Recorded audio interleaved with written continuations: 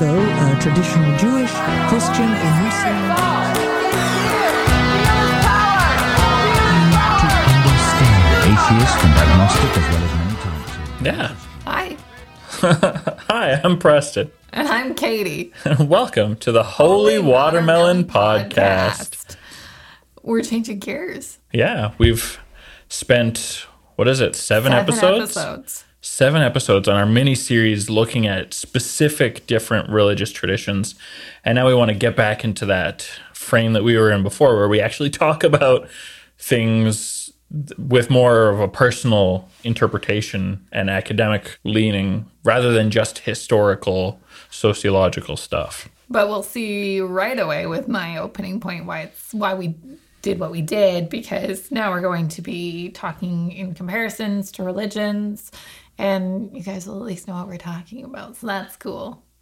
Well, and we'll know what we're talking about too, because some of that was a big refresher for both of us, I think. A lot of these things I haven't studied in years, so it's nice to get back into it and keep it fresh for sure. Today we are talking about the concept of belief, and I've been excited about this episode from our planning days of the podcast. It's so big and nebulous. It is, and my belief on belief has actually changed, and my belief is kind of nebulous, personally. Wait a minute. You change your opinions based on new information? I did. Oh, no. We're going to talk about that. So strap yourselves in, because this is another episode without any real answer, and we're just going to talk about the topic of belief for an hour. And I would love to hear your thoughts on belief if you want to drop us a line on social media or on our Discord. Because, yeah, this is one area that I'm still really unsure of. It's tricky. And I don't think it'll ever stop being tricky. Yeah. I wanted to start off with the question of, what do you think of these religions now that we've talked about them all? That's a huge nebulous question. I will answer it in the way I am thinking. Okay. To help guide your answer. That would be helpful. And this happened to me when I was taking religious studies in school, is when we were all done the year, I kind of sat back and said, they're all the same. We're all the same. There's a lot of similarities between them. I looked at all these religions and went, they're very much different methods to the same purpose. And when I say different methods, there's a ton of overlap. It was really kind of like and I have an ice cream analogy. Maybe the ice cream analogy will come up today. It's pick whatever flavor of ice cream you like. At the end of the day, it's still an ice cream dessert. At first glance, we look at Hinduism and Christianity as two very opposite religions, but, you know, Hinduism's polytheistic or pantheistic, whatever. Pick your poison. And Christianity's monotheistic, and Hinduism has reincarnation, and Christianity has this concept of heaven. But all of a sudden, when you do some digging, there's these parallels. In Hinduism, everything is Brahman. Is that not monotheism? And then in Christianity, we have the very convoluted Trinity. Is that not polytheism? In Hinduism, we have moksha. Is that not heaven? Doesn't God promise us rebirth in heaven? Is that not reincarnation? All of a sudden, these things don't look so different once you have not even a very deep understanding, just a basic understanding of the beliefs and history. So what do you think now that we've covered them all? That big question. That's my answer to that big question. Surface level, they have a lot more similarities than differences for sure. And then there's the nitty-gritty differences, like the difference between resurrection and reincarnation, for example. Surface level, they're basically the same thing. Yeah. Resurrection is being made to stand again, is literally the formation of the word. And that is to be put into a body again. That's exactly what reincarnation is to be covered in flesh again. So minor linguistic differences that carry less theological difference than than literal semantic difference. Yeah. And yet the baggage that they carry is different. Connotation, right? Yeah.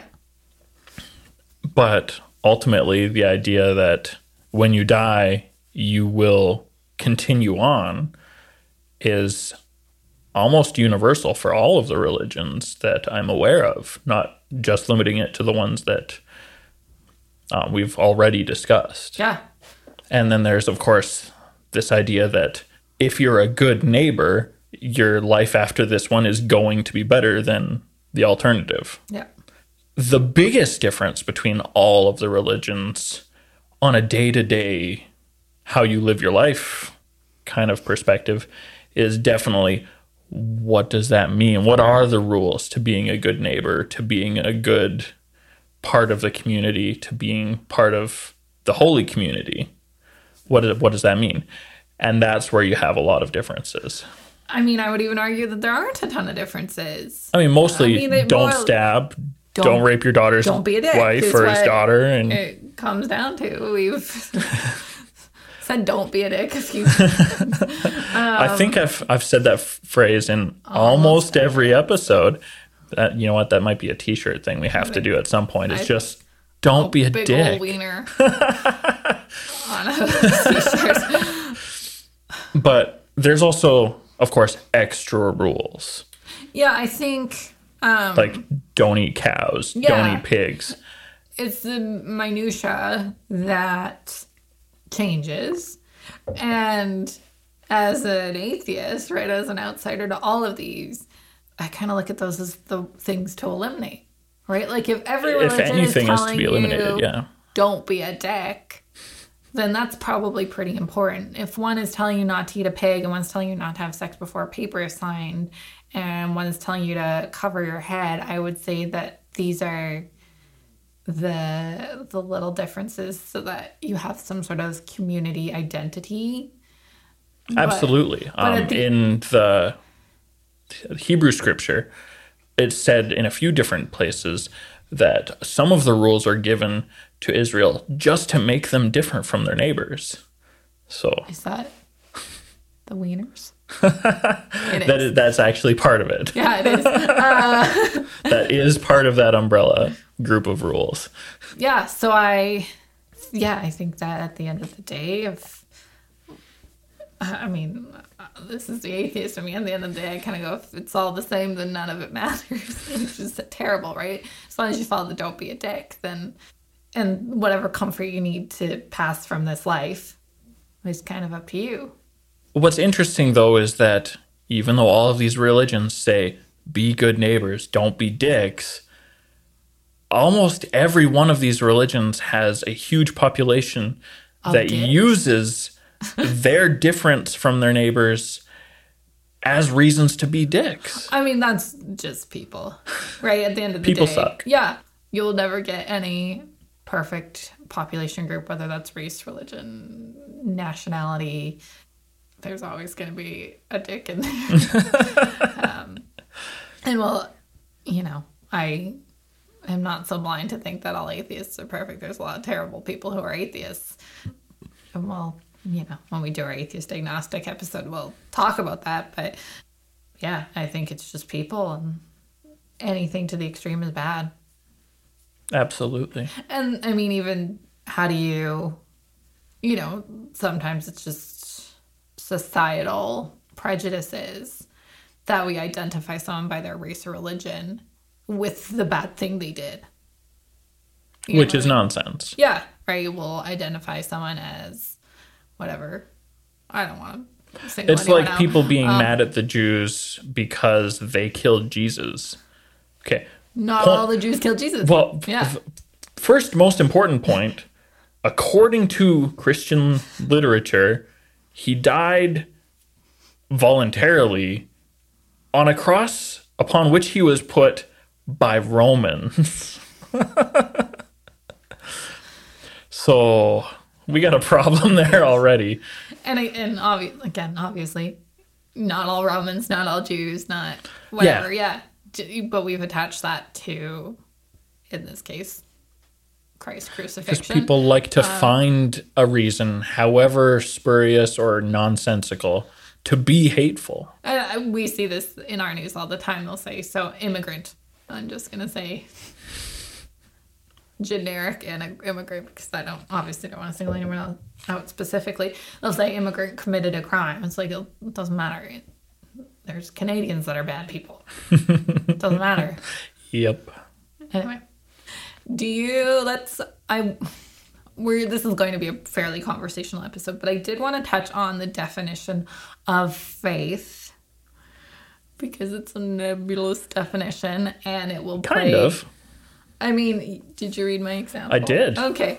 And it'll play a role in how we talk about belief. Mm-hmm, for sure. Tackle that? I see you added some stuff. Yeah, so I want you to start with what you wrote and then I'll take care of what I wrote. Do you want my conversation? Do I want your conversation? I wrote out this example of a conversation I heard. Sure, why not?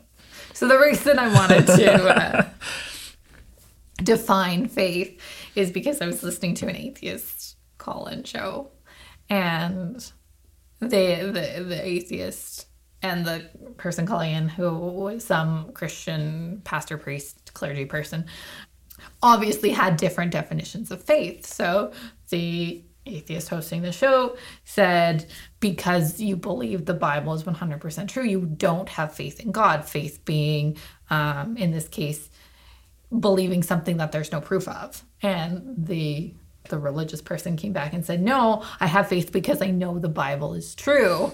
And they basically went back and forth on this until one of them hung up. Wonderful. Yeah, but if you know it's true, then you don't need faith. So while there are several definitions of faith, I just want to make sure we and our audience listeners are on the same page for the purposes of this episode. All right. Yeah, I like that. So there's some dictionary definitions that I think are pretty helpful. Go for it. So I pulled up two. One's from Britannica and one's from Wikipedia. Britannica said faith is inner attitude, conviction, or trust relating human beings to a supreme God or ultimate salvation. And Wikipedia had as faith, derived from Latin, is confidence or trust in a person, thing, or concept in the context of religion. One can define faith as belief in a God or in the doctrines of teaching of religion. And then it actually clarifies, religious people often think of faith as confidence based on perceived degree of warrant, while others who are more skeptical, like myself, of religion tend to think of faith as simply believing without evidence, as I mentioned in my example. Yeah, faith is a separate chunk for later. Yeah. Faith is kind of a tricky thing. A job I had years ago was working as a translator, translating ancient Greek to English, and specifically to modern English, not to weird 300 years ago English. And was Jesus on fleek? That phrase simply wouldn't have come up in the New Testament, unfortunately. All right. As great as that could have been. Probably translating it wrong. Maybe, who knows? I definitely didn't have a formal training in the language. I learned it on the job, which was a really fun way to learn the language. I've since studied the language properly at a university setting, and that's actually helped out a little bit. But the word that we always translate to as faith, and why faith is its own word in the English language, is a deliberate attempt to replace the word trust because of the new context of religious writings. But the word that's always been translated as faith in the Bibles that we're familiar with, it would be more truthful to use the word trust. Interesting. And so when I talk to people, even in church environments, I will avoid using the word faith as much as possible so that people don't misunderstand me when I speak, because I do know that, like we've already shown out, some people define the word differently than others, which is frustrating. Can I ask what you would say if giving a testimony? Almost always I say trust. I use the word trust instead of faith as much as possible. And I believe that if you can't replace the word faith with trust in your sentence, you're using the word wrong. I can't think of an example where that wouldn't be the case. In a religious context. I don't know when I would use in any context. I guess so, I have faith this bungee cord will hold. Yeah, you trust that it will hold. Yeah. Okay. But it's also, it has other effects on the way that I talk to people about faith as well. Like if you say that I believe in God, nobody ever says, well, okay, not nobody. Very few people, when they say I believe in God, mean that they believe there is a God. I believe in God means I trust God, which already has the prerequisite of believing he exists. Okay. And you've got other people who believe that there is a God and don't trust him. Right. There are we had this conversation countless before. thousands of people who believe in the existence of gods in whom they place no trust. Mm-hmm. I think a really easy to grasp example would be those people who follow the faith of Odin and recognize Loki as a god, but because he's a trickster, trusting him is nonsense. That's an example that comes to mind. I know, I'm just thinking of... You've also got a handful of people who believe in the God of Abraham, of Christianity, Judaism, and Islam. That they believe he exists, but don't trust him for a variety of reasons. Sometimes it's because they believe there's a creator of the world, but hate that there's disease, or hate that people have free will to do things and not be smitten immediately. It's a weird triangle of words, belief. It is. Believe, trust, and faith, because I wouldn't fault someone for saying they had faith in Loki or God and then not trust them. It seems tricky to me, but I'll follow you. It's like very, like it's we're getting into semantics here. Mm-hmm. Which is fine. Yeah. Yeah, it's a weird triad of words that get people into a lot of trouble. So, how do we want to define it for this episode? Or are we just going to avoid the word faith altogether? I don't think it's super helpful to avoid the word when we're deliberately approaching the word in an academic way, but I don't know how to fix it beyond the definition of a simple trust. All right. Yeah. I mean, yeah, so if you have faith, you believe God exists. And most people who have these faiths in the gods of whatever their religion is, there's another trust that has taken its position first. For example, most people receive their religious education from a parent, which requires trust and a faith in that parent that they're not going to lead you astray. And that trust is built on previous experience with them. And then they are willing to accept what they're teaching. And then usually if you stick to that faith, you have come to trust that this faith hasn't led you into danger or something along those lines. As per my example of, if you believe it to be 100% true, then you don't need faith, or faith without proof. Someone with faith would have their proof, whatever that is. Right? So, even if I don't consider it proof, and we're going to get into epistemology in a minute, they would have their proof to trust that God exists. So another problem I've already come up against is the word proof. Okay. You can have all kinds of evidence. Evidence can take all kinds of forms. And evidence is like a witness, something that offers testimony. I have a hard time thinking of proof as a real obtainable thing in any field other than mathematics.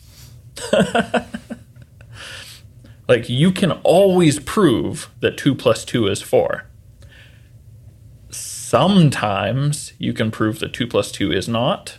It takes some ridiculous mathematical gymnastics. But it's easy to prove reliably, consistently, 2 + 2 is 4. And there are also logical formulas that look an awful lot like math, that can give you what we call proofs. And anybody who's done enough logical computations can also see that there can be flaws in logical computations to give false proofs. PEDMAS is actually... It's only problematic because not everybody agrees to do it. Let's be real. I mean, when I was learning PEDMAS, I was like, this is dumb. Why would anyone forget this? And now at 30, I see equations, and I'm like, what's PEDMAS? So, I get it. Math is tricky. Yep. And it's its own thing. And as far as I can stretch my mind right now, based on things that are coming to mind, that's the only field in which I accept the existence of actual proof. The problem with science. Most of the sciences are either evidence-based or just math-based. So... Here. This is... And I do have to distinguish between those two things. Here. This is a good segue into epistemology. Which is a really... It's not really for us, if it's I'm being super honest. tricky. I took a class on epistemology in the university, and I enjoyed it, though it was frustrating. It was... I thought it was It's a question that be, still doesn't have much of an answer. I thought it was going to be really easy when I wrote my stuff on epistemology. It is not. But basically, like really basically, because I can barely understand it, it's it's a part of philosophy. And we're not philosophers. Maybe one day we'll find a philosopher to help us with epistemology. I might be a philosopher. It depends who you ask. Actually... You're not an epistemological philosopher. There's a philosophical position that I have heard that dictates that if you have an opinion on philosophy, you are a philosopher. Interesting. So, according to those who adhere to that principle, I'm a philosopher you're a now. philosopher. Cool, because I'm about to have an opinion on this. Put really simply, epistemology is... How do we consider something a piece of knowledge, or how do we know if we're knowledgeable about something? So it deals with knowledge and how we absorb information. And it's one of those things that I don't think people realize other people think differently. There are a few memes that have like gone around where apparently a portion of the population thinks in pictures and a portion of the population thinks in words, and we don't realize the other exists. And it's just like mind-blowing. So it's things like that where, or even if you're like an auditory or visual or kinesthetic learner, like these little things on how we absorb information.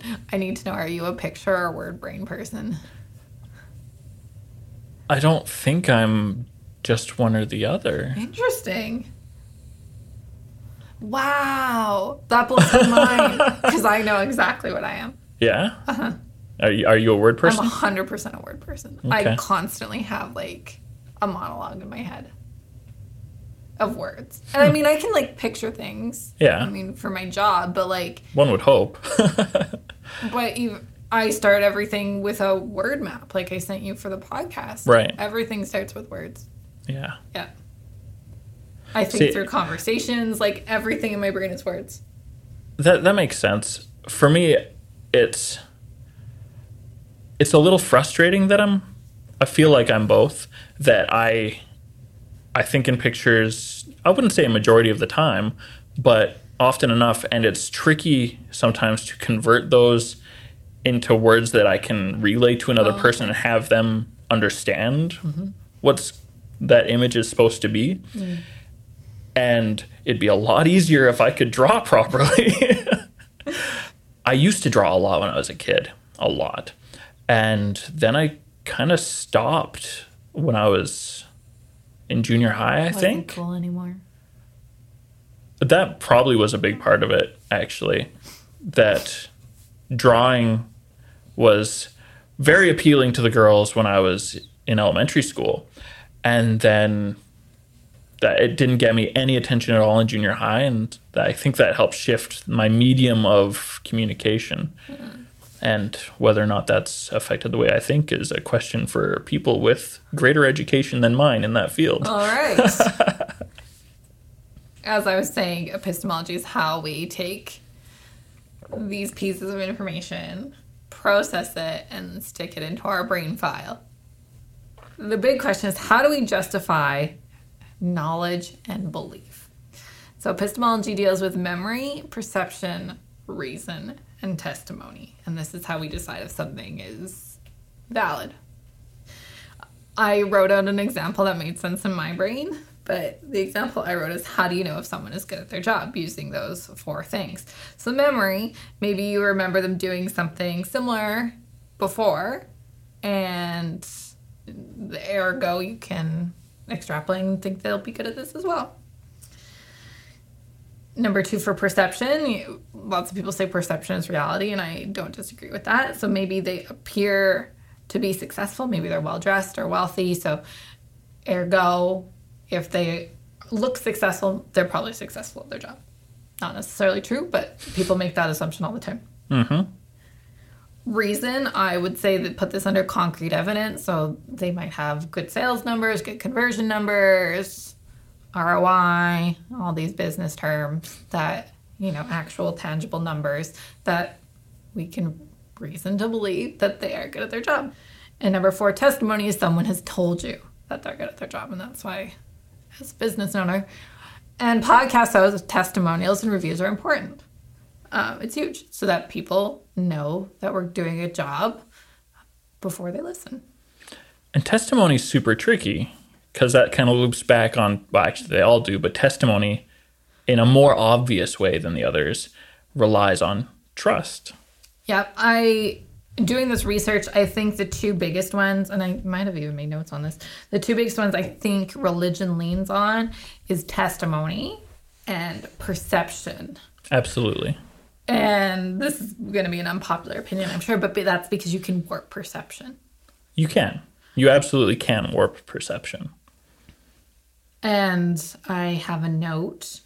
I was reading a fantastic book. It's long. It's a bit of a slog, but it's a good book, called When God Talks Back by Tanya Luhrmann. And it's about evangelicalism in America. And this is sort of the perception piece that she talks about, that evangelical Christians train their brains to see God in everything. And this is her prayer and community and all the pieces of that.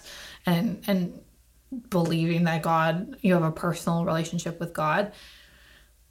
And therefore they can make it more real than someone like me, who I'm not looking for God in everything, so I don't see God in anything. Don't believe in God. Keeps it simple. Yeah. Do you have anything to add to that? I had a bit of a thing and then I lost it. Oh, no.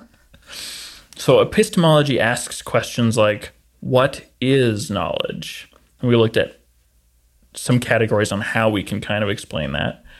How is knowledge acquired is super tricky. That if you look at a thing, like I look at red socks, I know those socks are red, but that doesn't translate well to more complex ideas, you know? No, and I was having this conversation with a friend, and we'll get into whether belief is a choice or not. And she said, you can choose to believe something else. And I said, I can't look at the sky and choose to believe it's green. I can pretend. Mm-hmm. And so when you say red socks, and you go, I know they're red, but you could arguably choose to believe that they're not red. Mm-hmm.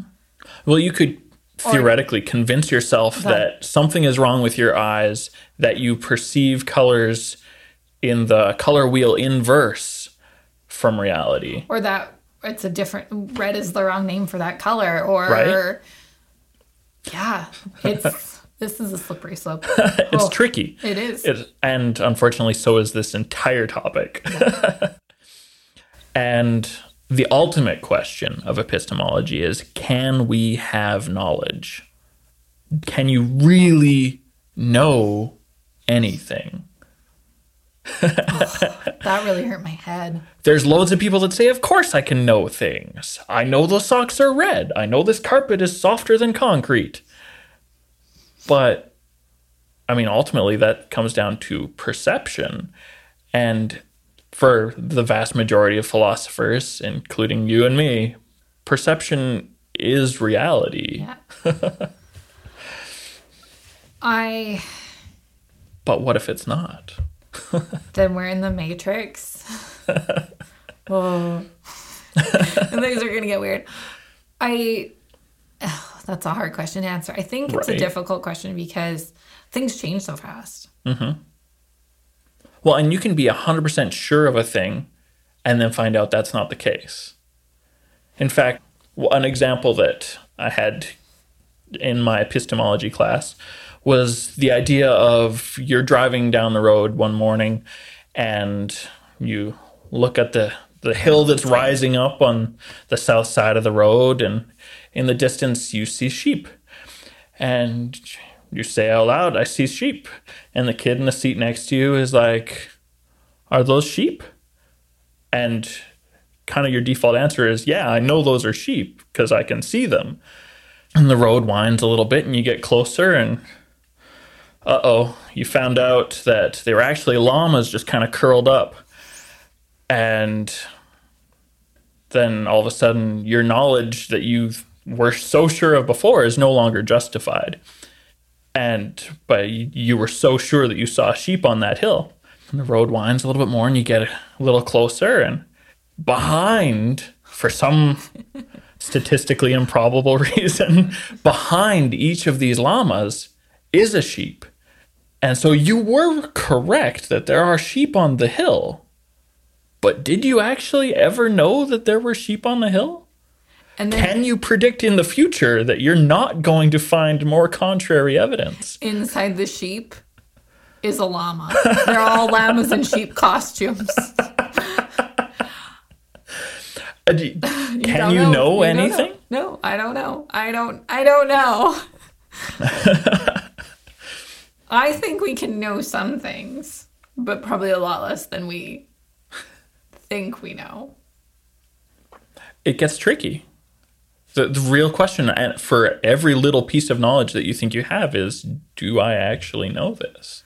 And for an awful lot of people with religious experience, and I'm going to categorize this nice and broadly, every single person has the majority of the world population opposing the justification for their belief. Yes, absolutely. It doesn't matter what group you're in. Yeah, there is no group that has a majority population on this planet. So everybody has more than half the world saying, no, your belief is not justified for their religious beliefs. There's obviously... most of the world does believe the sky is blue. Even if they didn't have a word for it until 400 years ago or 1,000 years ago or whatever, everybody knows the sky is blue most days. One note I made a little further up that seemed like a good point to bring up now, and this is just being a good neighbor, don't be a dick, is I think it's important to remember that everyone thinks they're right. Absolutely. Like, you wouldn't hold on to a belief if you thought it was wrong. But I think people forget that. Yeah. You know, everyone thinks they're right in whatever, particularly in religious beliefs. I think there's other topics people are a little more unwilling to learn. But when it comes to religious beliefs and where we go when we die, everyone thinks they're right. Though most are willing to admit ignorance to some degree. But they never say, I think my beliefs are wrong. Because then they cease to be your beliefs. Right. So I just, if you meet someone who's different than you, just have that compassion for them, because you can't hit somebody into believing what you believe. Absolutely. It doesn't work. People have tried. God, people have tried so much. But it doesn't work. Remember all those gurus that were martyred in Sikhism from a month ago? Right. There's countless records of Christian martyrs that are reasonably familiar to our audience, and countless martyrs of every faith. Mm-hmm. Is Schrodinger's cat like epistemology, where you don't know if it's alive or dead? It fits into epistemology, but not what the concept but is it's not why the thought experiment exists, I think. But it fits into epistemology really well. Yeah, when you're talking about sheep or llamas, I was like, alive or dead? Sheep and llamas are a little more wholesome, though. Well, so versus a potentially dead cat in a box. I think I might have to create a llama in a sheep costume graphic. Now we need one. There's a few more questions that are important to epistemology as well that I do want to hit. Okay. So in following that theme of what is knowledge, how is knowledge acquired, and can we actually really have knowledge, there's some interesting follow-up questions of what do people know? Like, you're going to run into people who are 100% convinced of things. They have strong convictions. And you have to wonder, what do they know? What evidence do they have? What experiences have they had that bring them to where they are? It's kind of fascinating. Mm-hmm. That's how I like to apply that question anyway. There's also the question, what are the necessary and sufficient conditions of knowledge? That's a long, really wordy question, but it's, how can you say you know anything? And I think that's different for everyone. Absolutely. It has to be. I mean, especially in the context of religion and, right, like, in my world, I've seen no proof of God. But obviously, most of the world disagrees with me. Whether. So. Even though they also disagree with each other. Yeah, absolutely. Yeah, so is that, I don't want to make people sound dumb, but is that bar lower? I think it's just a different bar altogether. It's a different bar altogether. Yeah. It's their experiences bring them there. And I think part of that is the religiously, what is the question of testimony? Yeah. Which I think is really fascinating, that in the Hebrew Bible, one of the big rules is do not bear false testimony. And there's loads of people who will testify of their beliefs when testify to the truthfulness of their beliefs. But really, a lot of the time, all they have to go on is they trust somebody who said it. Yeah. I mean, especially in early religious days, I think another piece is it's actually, and I'm no neuroscientist by any means, but it's actually just how your brain processes information. And I think that's where we see people leaving religion or deconstructing or converting, or people who, I mean, I know people who grew up not religious that became religious later in life. Mm-hmm. And I think that it comes down to how we process information, because we all get the same information. Mm-hmm. Mostly. Mostly kind of. Because perception is a thing. Right. And perception relies a lot more on the filter than the object. Fair. I think. Fair. Going back a little bit to what you said, the idea of people changing the way they live because of this idea of reevaluating knowledge. For example, you've got loads of people leaving the Catholic Church in waves, and it's a lot less to do with, oh, I don't believe in God anymore, and a lot more to do with, I don't trust this source of information anymore. Specifically with the way things are happening with the Catholic Church, that a lot of them are moving to other churches. Many are giving up on theology altogether, for sure. But one of the biggest drives on that is definitely losing trust in the people who bring you the information. That message, losing trust in the witnesses. I am just thinking, my perspective is I'm thinking of 2 friends that I had in university that became Christians later in life. They were not raised religious. And when I say people get the same information, well, it's not like I haven't been to church or heard about Jesus. Right. But something about that stuck with them that didn't stick with me. And I won't say basically, family situations were different, but, we both had, all 3 of us had non-religious upbringings. So with the same, especially entry-level information to get you into church, it's not like they drop the whole Bible on you and say, do you want in? Right? They just give you bits and pieces and then you learn more as you join. So, or as you stay. So that's where I'm coming from with people process the same information differently. Because it's not like I had less knowledge than them. I've just taken that knowledge and done something different with it. Started a podcast. I don't think it's much of a stretch to say that they perceived something you didn't. Fair.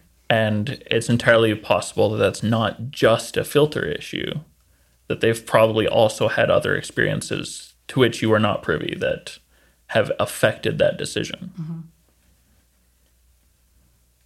My head hurts. It's so complicated to think about what is knowledge. You have one more question. Do you want to tackle it? Yeah, the last question on my list of questions of the basics of epistemology is, what makes justified beliefs justified? And this is kind of tricky. Isn't that an album by Justin Timberlake? Or Justin Bieber? Who did the Justified album? I have the foggiest idea. Okay. I've listened to a lot more Timberlake than I have Bieber, but honestly, that's neither one of them hit high up on my list of listening. Clearly, I haven't listened to either enough to know. I know one of them put out a Justified album. I don't even want to guess. So, justified beliefs do get a little trickier. That what constitutes your evaluation of beliefs? Are you strictly limited to laboratory quality testing? Because that doesn't work for a lot of situations. Yeah. You've got the idea of witnesses, that most people in their lives will bear true testimony to most of the things that they are sharing, but have also got a history of lying at some point. Mm-hmm. That complicates things a lot right there. Reason is important to most people, to be able to use logic and think through things and understand that A follows through to B in these scenarios. But even that doesn't work in every situation. It's not foolproof. Literally, I was going to be like, did you enjoy dinner tonight? And I can say I did. You can't justify that with reason because it's not. You cannot statistically prove dinner was good. Right. It doesn't work. But you enjoyed it.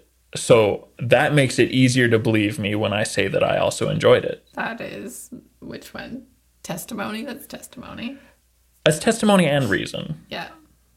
Perception. Perception's a huge... I perceived it to be very good. Honestly, the quality of food is mostly perception. Yeah, absolutely. But you are also relying on me being a true witness of my perception. It's so complicated, Katie. And then you get someone who wouldn't like that dinner at all. Yeah. So then, if I hated bell peppers and onions, I probably would have not liked it. But it also didn't strongly taste of bell peppers and onions. So. Yeah. So do we know if dinner was good or not? I liked it. And I hope you believe me when I say I liked it. And that's basically all we've got. Yep. And I think because 2 people like dinner, if we made it again, others would be willing to try it. I would hope so. But that doesn't make it true. No. Which is crazy. It's improbable that you and I are the only people on the planet that would enjoy this meal. But one has to admit that statistically speaking, there is still the possibility, and reason barely factors into this, but still kind of does. Epistemology is hard, guys. Yeah, we didn't want to go too deep, but we have gone quite deep.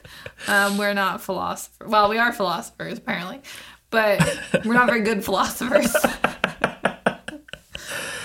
Philosophy as a thing is definitely not monolithic and is huge and complicated.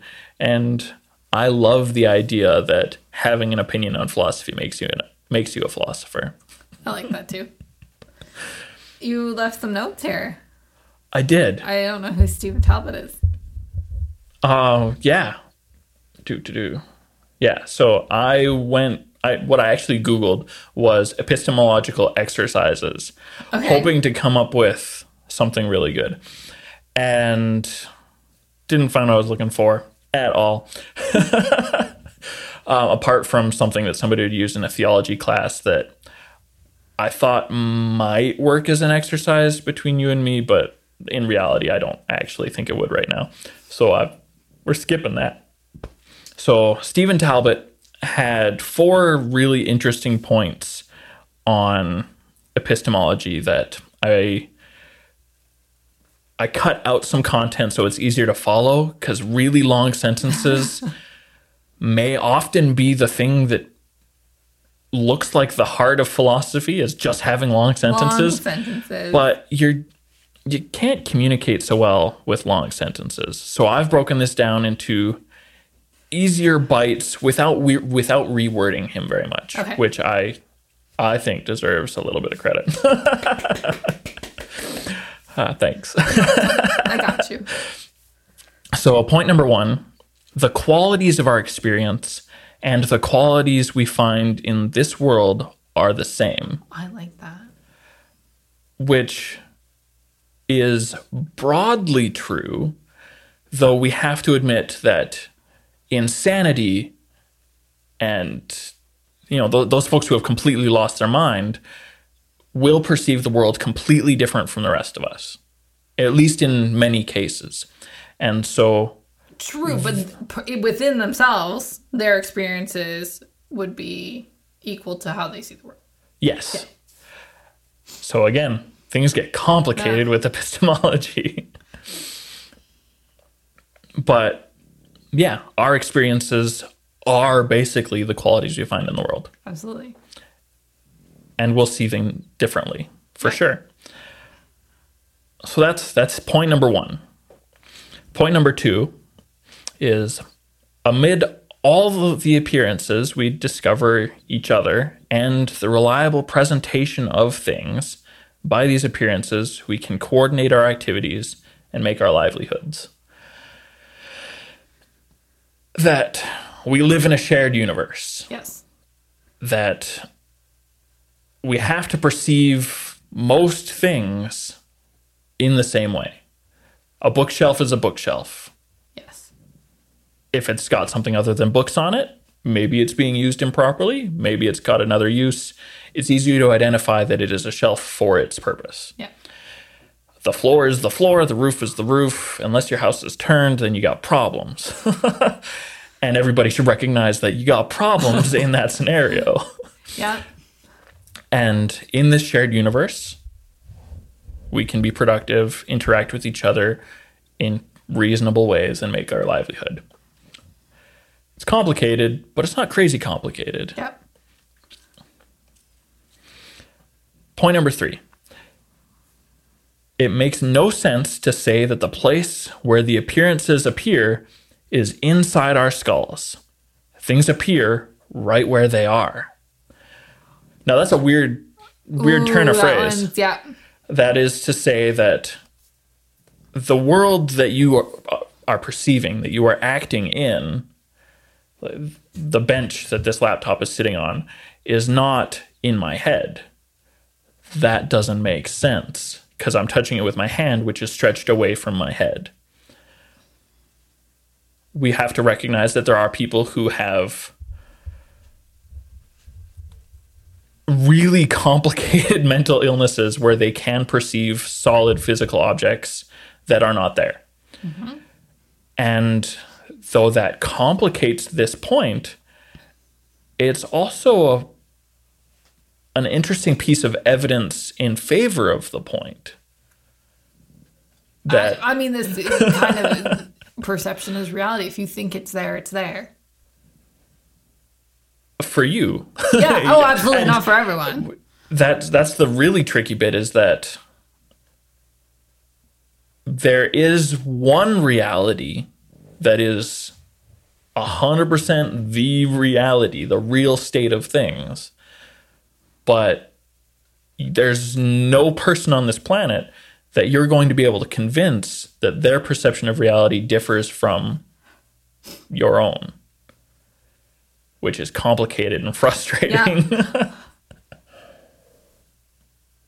Like, I could not convince you that I believe that there's no carpet on this floor. And if I did manage to convince you that that is my belief, you would have somebody take me away. You would ask that I not drive home. Isn't that the Emperor's New Clothes? Yes, that's exactly the deal. Yeah. That he managed to find himself in a position where he was convinced that he was wearing clothes when he was not. And he convinced everyone around him to go along with it. But they were just going along with it. Yeah. None of them believed that he was clothed. Yeah. They thought this whole deal was embarrassing, and it's a lot easier to just go along. Maybe we should get a new emperor.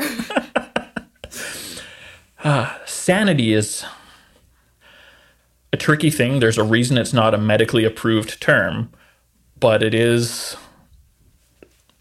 a way that the casual person evaluates other people. Yeah, absolutely. The fourth tip, or fourth point from Stephen Talbot that I've written down, is the familiar world is brought to appearance only by the grace of thinking. That Paige's perception of the world, not terribly important to you and me. We both want her to think that the world is a hospitable place, but whether she thinks the walls are green is of no importance to us. But she can't see color. She's a dog. Fine. She thinks the walls are gray. See, I've always wondered on this, and I think this falls really neatly into epistemology, is how do we know dogs are colorblind? Because they are missing, I forget which one, rods or cones. I think it's cones that see color. Rods that see color? I forget which one see color. I realize that there's a biological component. However, what if the structures that are present in dogs' eyes operate slightly differently from apparently similar structures in our own eyes? Preston, please. I've never looked into the science on why we think most animals appear to be colorblind. I don't know. I'm just kind of spitballing ideas right here. It could be exactly that's how we know, and it's also probably been heavily tested. Yes. But you and I, we perceive through a filter of thought. Mm-hmm. That we have to assume that everything that reacts to its environment is also doing the same thing to some degree or another. Obviously, you and I think a lot more about what's going on around us than butterflies do. They're just like, flower, go. You and me, not so much. It's tricky, and I really like that Stephen Talbot has boiled it down to these 4 interesting points. Yeah. Basically, it's really hard, guys, and we're doing our best. People believe things because they perceive a reason to believe them. Oh, that's a perfect segue into my next point. And my opinion has changed vastly on this. And to the point where I don't have an opinion, which is not, I don't know if that's a great place to be, but is belief a choice? Should I? I have opinions, but I want you to keep going with what you got. I don't know anymore. Okay. I used to think that it absolutely was a choice. And there are examples that I think it is just a choice. And obviously our personal beliefs are coming up a lot in this episode. But as an atheist, I go, well, look at the science. There's no evidence. Why would you ignore evidence or even lack of evidence? Like like the lack of God all over plane windshields. Yeah, or, Richard Dawkins always talks about the teacup floating between the moon and Mars or whatever. You can't prove that it's not there. So how do you know it's not? It's wildly improbable. Like, why would there be a teacup of all things? I mean, and why who would have put it there? Be a white bearded man in the sky? Who says he's white? Who says he's got a beard? I mean, all the pictures show that. It's true. The vast majority of pictures have a beard, and the vast majority have him white. At least around here, anyway. And a great example, I talked about this in one of our very first episodes, is the Ken Ham, Bill Nye debate, where they're debating evolution. And I've talked about this very moment. I think it's one of the very last questions the moderator asks, what would change your mind? And Bill Nye says, evidence. So presumably if we've dug up an ark that was 10,000 years old, he'd go, okay, I believe that this happened. And Ken Ham says nothing. So even though we have dinosaurs that have been carbon dated for millions of years and all the rock layers, he doesn't believe that the earth is more than 10,000 years old. And I think he's at that point choosing to be ignorant.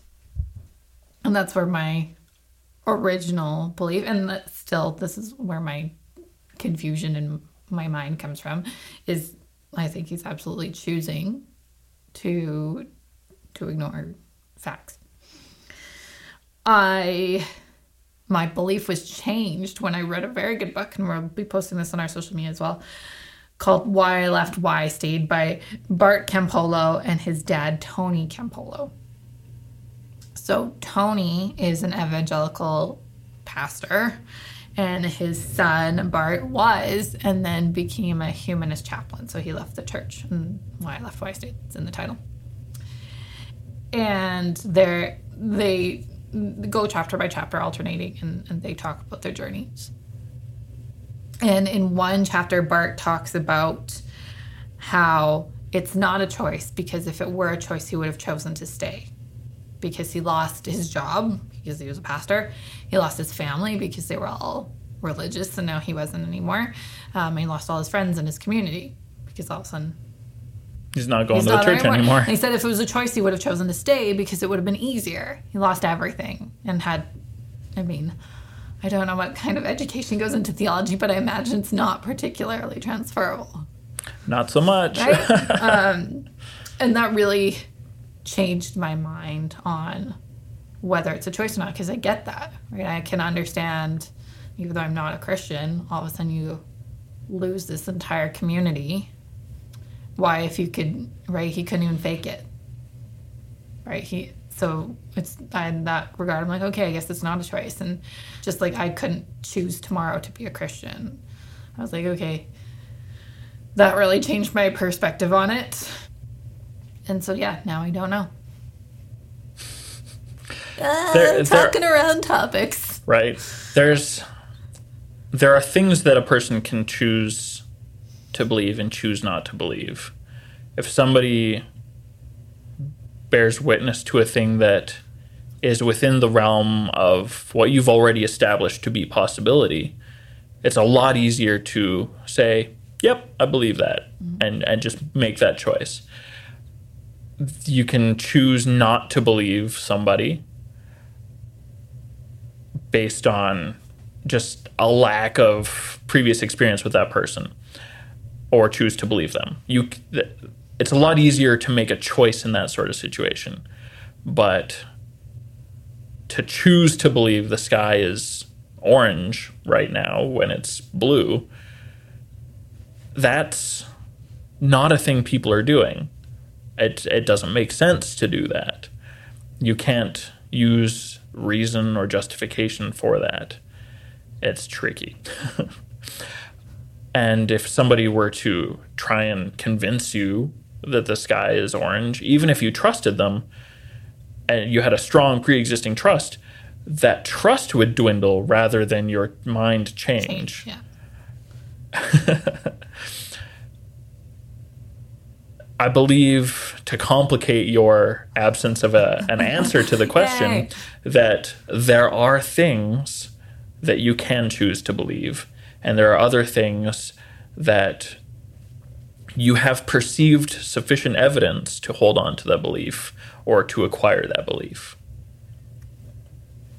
The water boiler is leaking.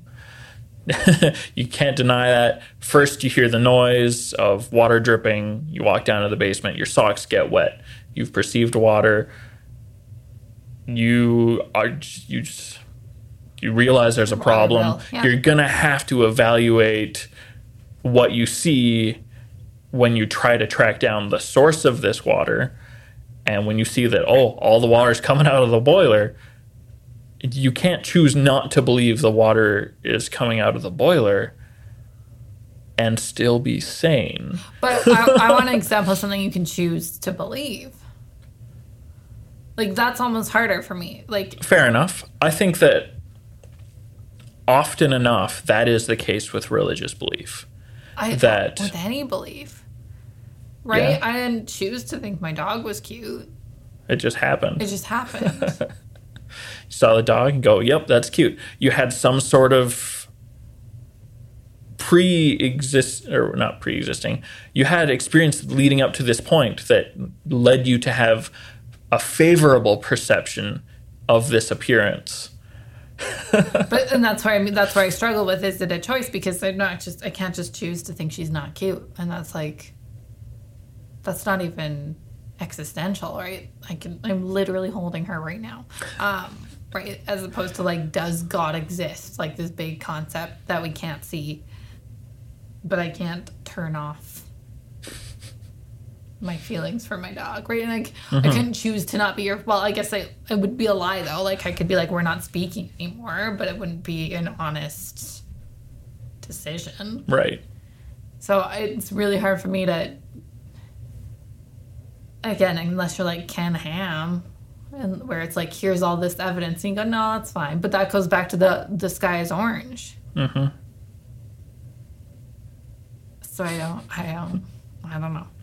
Well, again, where I don't think Ken Ham is a trustworthy person before I go, oh yeah, the planet's 10,000 years old. Right. But even if you did go into this interview on his side of the argument, the idea that he can just discount evidence as totally unimportant and that nothing could ever change his mind, you know that that's not a healthy perspective. Yeah. And even if you went in trusting him, a reasonable person would have to come out of that questioning that trust. So what's your answer, Preston? Some things you can choose to believe, and other things, belief is hoisted upon you. Oh, that's tough. It's a frustrating subject, and it's a frustrating reality. And I think that's why a lot of people are bad neighbors, because they're so incredibly frustrated with why people perceive the world differently than they do. Yes, that paired with lack of just general knowledge and understanding. And typically also a lack of empathy. Yes, because, it always drives me crazy when people are like, the Muslim God. I'm like, you're a Christian, it's the same God, right? That's just a lack of understanding and empathy. Mm-hmm. Even before why did they believe that? Why do you believe it's the same thing? Right. Well, and unfortunately, so many people say, when you ask them, why do you believe this? Because it's true. What evidence do you have for it being true? Yeah. You have testimony and you have experience.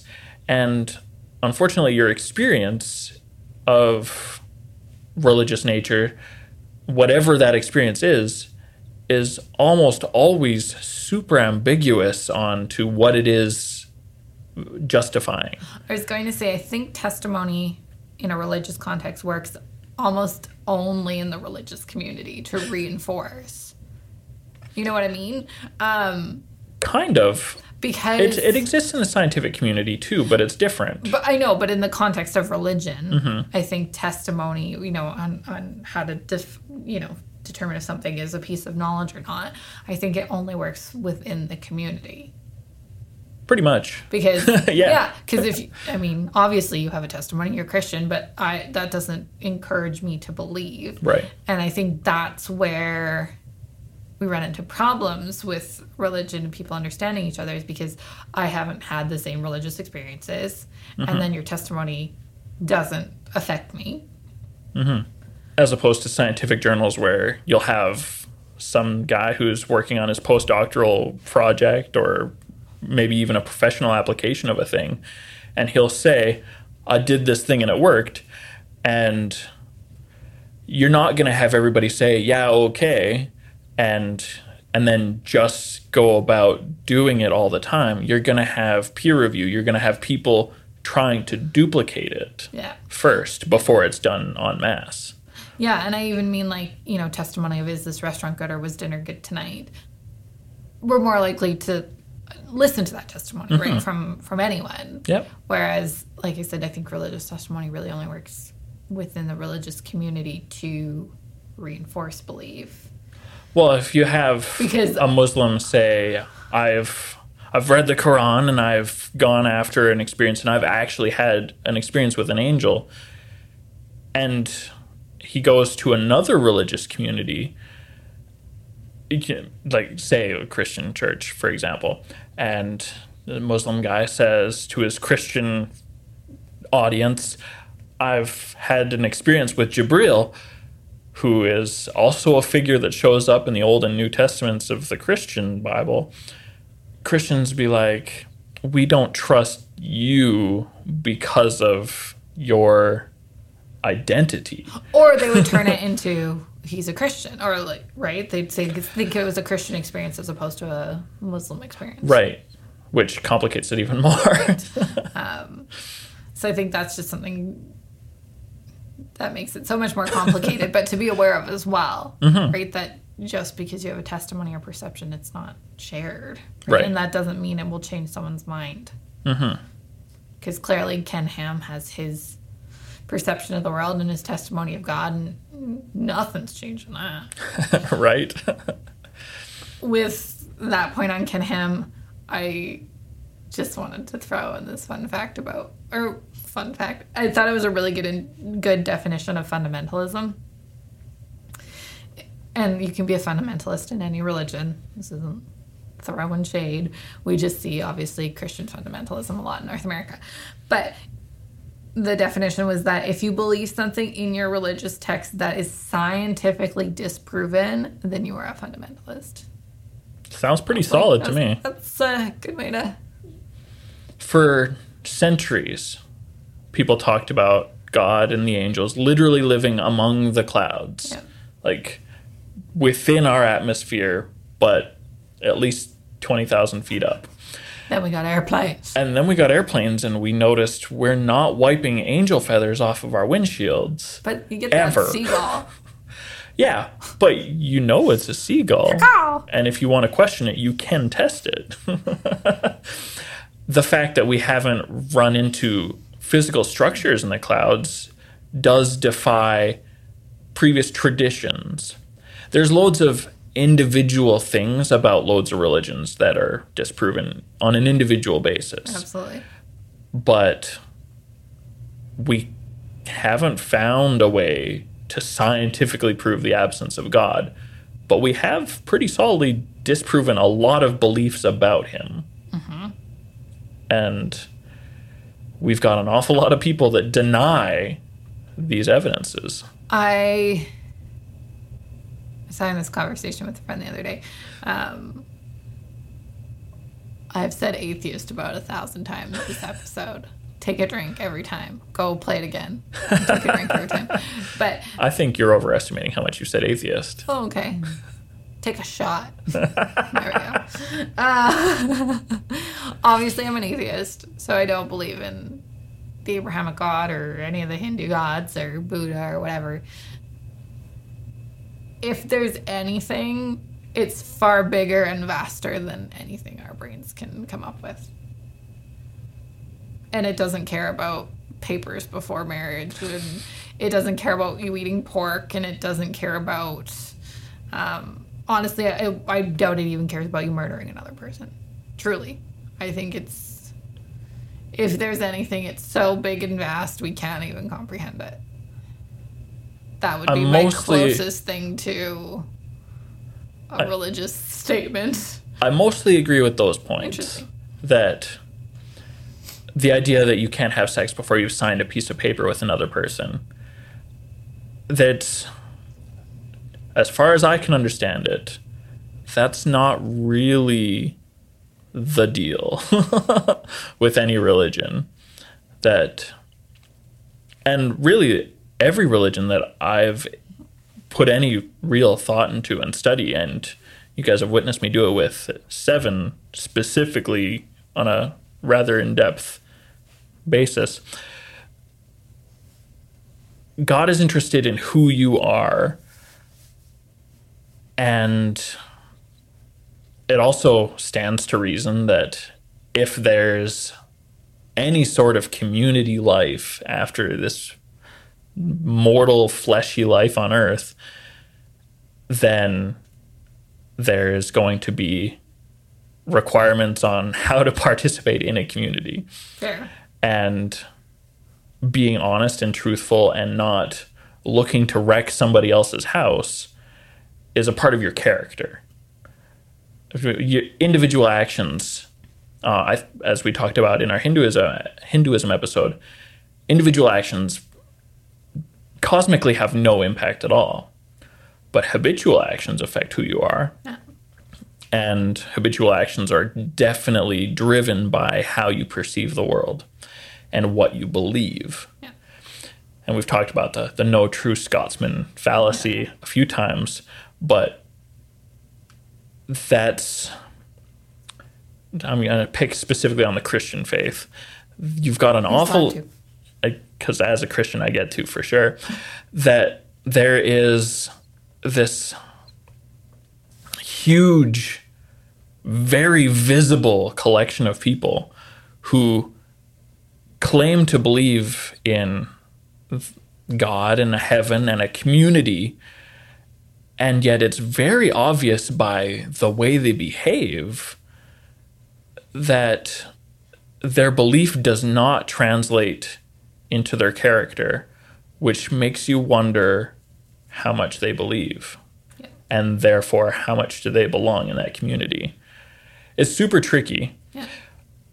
And the weird thing about religion, and all religions that I've been able to take a look at very much, is that gatekeeping is 100% the biggest thing. And see, I think whatever, if there is anything, let's call it universal intelligence. Like I said, I don't even think they care if we're murdering each other. Not that we should. Morals are still a thing, but there's 7 billion people on this planet. And if you go out at night and you look at every single star in the sky, you can't tell me there's not another planet like Earth out there. I 100% believe that we're not alone in the universe. And let's say there's 7 billion people on those planets. Mm-hmm. Like, at some point you can't give a shit anymore. Like, truly. We become very, very tiny specks in a much bigger picture and that's where I just can't fathom that someone cared that I signed a paper before I... Right. And I don't believe that God cares if you signed a paper. Yeah. In fact, even the murder thing. Yeah. I have a tricky relationship with this one. Okay. Because it's not a simple thing that to murder somebody as a one-time incident, maybe that doesn't define your character. Mm-hmm. And maybe it doesn't have any influence cosmically. Mm-hmm. But it probably does. Having murdered somebody can change a lot about who you are, and almost always in a negative way. I would say probably more than half the time. it's also the product of a defective character. Yes. Yeah, I mean, I'm not saying it's good. I'm just saying, like you said, of the billions of stars with the trillions of planets with the quadrillions of people. It affects what kind of communities you'd be welcome into if there is another life to go into. If there's another life to go into, which is a different episode for a different day. I do want to touch on the last point. Yeah. For belief. I think it's kind of important. Go for it. The point says, I don't know how to segue it, but the point says religion follows along geographical lines. Less. I mean, kind of. I mean, as we globalize, less so.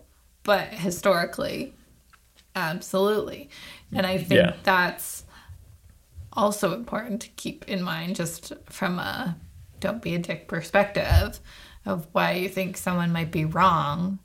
It's probably because they grew up in a different part of the world with a different tradition. Like, often that's the case. Don't be all high and mighty that you know right just because you were born in a different part of the world. Right. That's my... For a lot of human history, religions were carried from place to place by conquerors. Mm-hmm. And the real evaluation of whether or not you've properly conquered a people is if you have won their minds and their faith.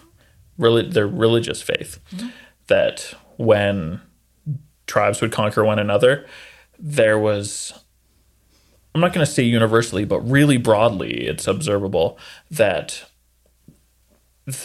rather than just replacing the local gods with the new gods of the conquerors, which is also frequently seen in reality, there's this pattern for people who are comfortable with polytheism and henotheism, which is pretty common in the old world, that the conquerors would place themselves in a position of, it's okay to worship the gods you had before, but know that our gods are superior. Very often that would take the form of, our God is the father of your God. Mm-hmm. We see that a lot. The Greek and Roman gods, this is definitely the reality that happened. That people were allowed to keep their minor gods, and they were to be seen as children, or sometimes a couple of generations down from Zeus, who was the head of the conquering nation,